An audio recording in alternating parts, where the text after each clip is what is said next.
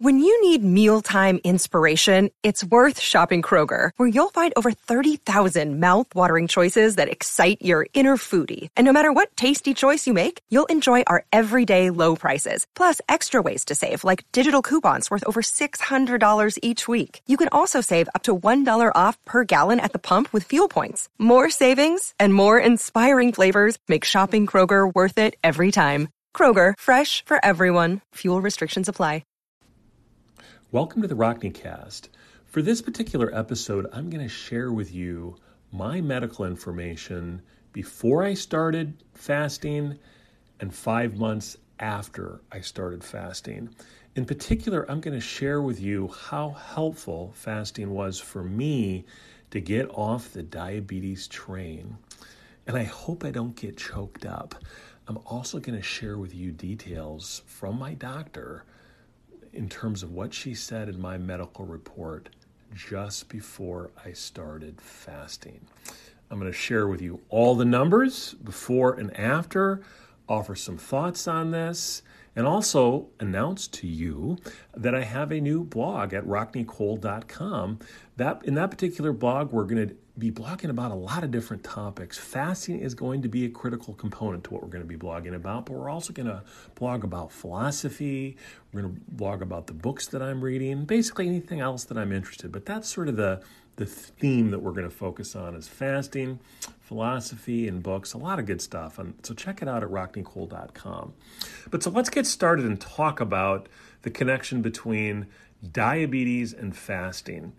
You know, I gotta say, when I heard that there could be a connection between the two, I had to be a little bit skeptical.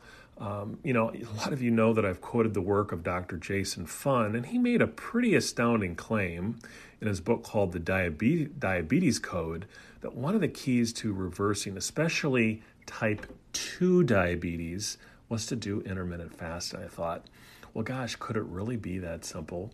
And of course, the results can be different for every person, but he's actually been able to observe this several times in his own practice.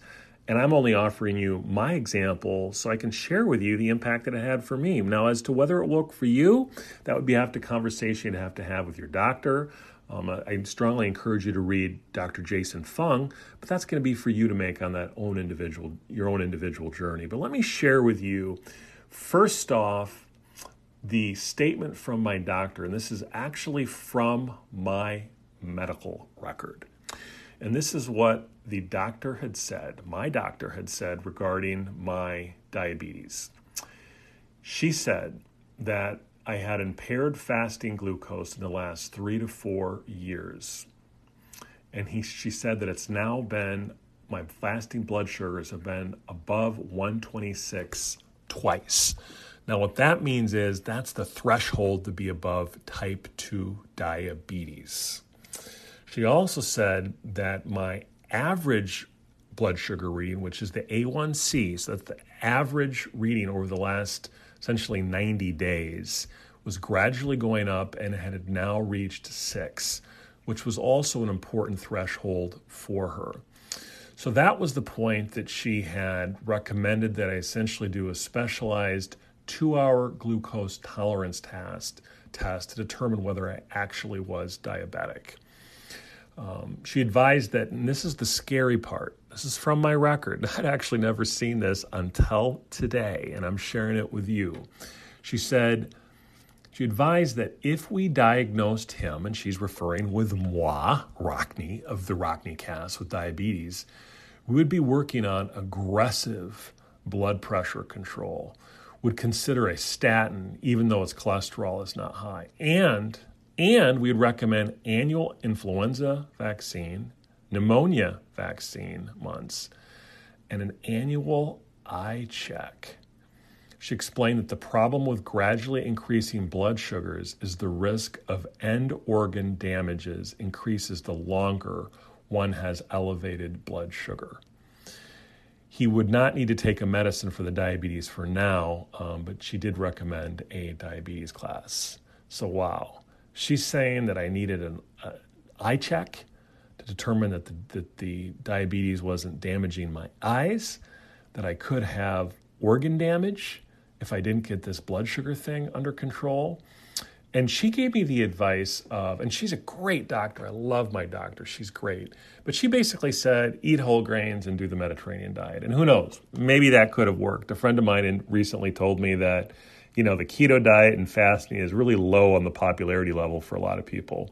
That may be, but I'm telling you, if you're obese, if you mix keto and you mix intermittent fasting and you combine them, they are very powerful. Not only do you lose weight, but for me, it's the impact it's had on my diabetes. So here are my numbers. And these are straight out of my medical records from May 11th of 2020. And I'm also going to share with you the report that I had in a life insurance exam that was done 5 months later in early October of 2020. So my blood pressure in May of 2020 was 155/92. That is hypertension. And by the way, that's high blood. That's bad. And by the way, that's with 2 blood pressure medications that I was on at the time, losartan and hydrochlorothiazide. It was going in the wrong direction, and I was getting very close to having to increase my blood pressure medication. My weight at that time was 300. My A1C was 6. Let's get into the type 2 diabetes range. My fasting blood glucose was 135. That, my friends, is type 2 diabetes. That is why she got me that specialized 2-hour fasting blood glucose test. Now, 5 months later, after intermittent fasting, here were my readings. My blood pressure was 120/80. My blood glucose reading was 84, which is not even pre-diabetic. That's a normal reading. And my A1C was 5.6. And my weight was 270. And so, my friends, that is the impact in just 5 months. Now, the only difference, I haven't had my blood tested since that time. The only difference now is I weigh about 250, and this is January of 2021. So, fasting almost seems too good to be true. I'm sharing you my results only so you can start on your own journey, okay? It may not work for everyone. The only thing that I will tell you is that nearly every prediction the Fastic app made in general, when I looked at it, as well as the work of Dr. Jason Fung, every prediction that he said would happen as a general proposition has happened to me. Let me say that again. Every prediction Dr. Fung made in terms of results of fasting, he said that would happen, has happened.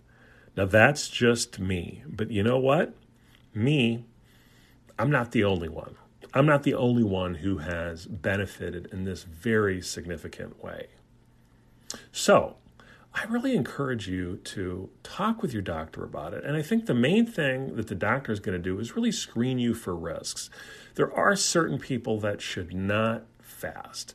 People under 18, people with specialized food schedules they need for purposes of their medication, people that are subject to hypoglycemia in terms of, if you have low blood sugar is too much of an issue. So you absolutely should not do it unless you talk to your doctor.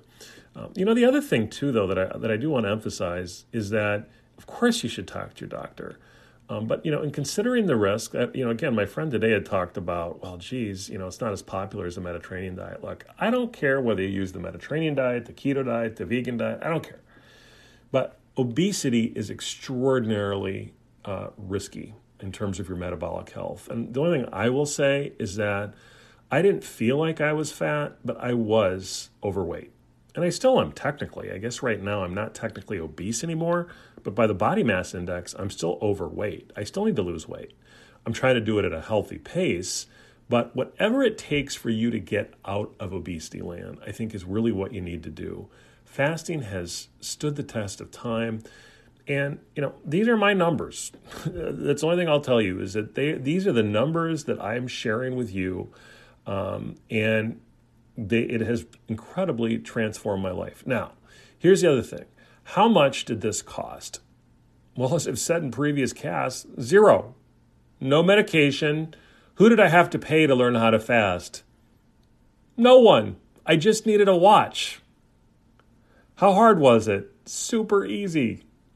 Didn't cost anything. I just needed to look at, and I use the app. I do recommend the Fastic app. In part, you can get it from fastic.com, and they're not endorsing me. I'm just saying it's helpful. They give a lot of health tips, just in terms of staying hydrated, things to look out for. It also helps you just remember your eating window. I mean, if you're disciplined, you get a chart, and you can schedule a 16-hour where you're not eating for 16 hours and you're eating for 8 hours. Go ahead and do it. You don't need to even get the app. But for me, it's like, if you can get this for free, you don't need to get a consultant. I mean, it's incredible. And the other part of it is that you don't even have any issues with hunger. I mean, trust me, once you get started, the hunger is really not as big of an issue as you think it's going to be.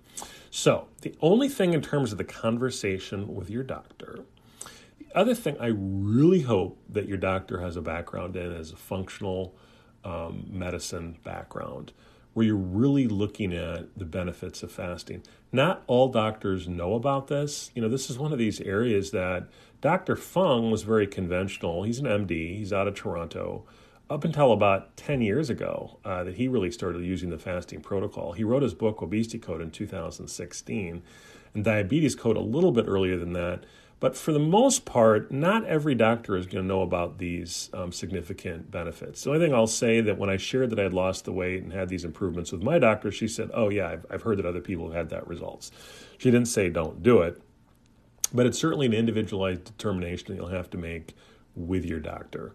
The other thing in terms of getting healthy with fasting, as an aside, I also think that, when people talk about talking to their doctor, go talk to your doctor and ask them the following question. If I go to McDonald's and drink a lot of pop and eat a lot of processed food, what impact is that going to have on my health? It's bad. It's ironic that, something like fasting that I think is very, very safe. It's not for everyone. Again, do go to your doctor. But as compared to all of the sugar that's all around us, that's the really dangerous stuff. For me, it has been nothing but health, well-being, and making me feel really good. And, the numbers don't lie. I'm no longer pre-diabetic. And in fact, I really want to see what my numbers are later on in terms of the impact on my blood glucose and my A1C. Hopefully it's even lower, and then I'm even healthier the next time I get that checked. So I hope this has been helpful for you. Certainly that medical report was a huge part of my decision to start talking about potential eye damage and organ damage from type 2 diabetes. Folks, it is reversible, and it's reversible in such a simple way. So I hope this has been helpful for you. I hope you're also able to check out rocknicole.com. I'm continuing to blog every single day, and we are going to have Rocknicasts about other areas, about stoicism, about various interesting places and people. Our next one that we're going to do on Friday of this week is about Toussaint Louverture. It's going to be a 3-part series about one of the great revolutionaries, Toussaint Louverture, and I'll be joined by a friend of mine, Levi Lee Simon, one of the top playwrights from the University of Iowa about 20 years ago, and he's currently an actor and playwright in LA. So look forward to seeing you next time on the Rocknicast.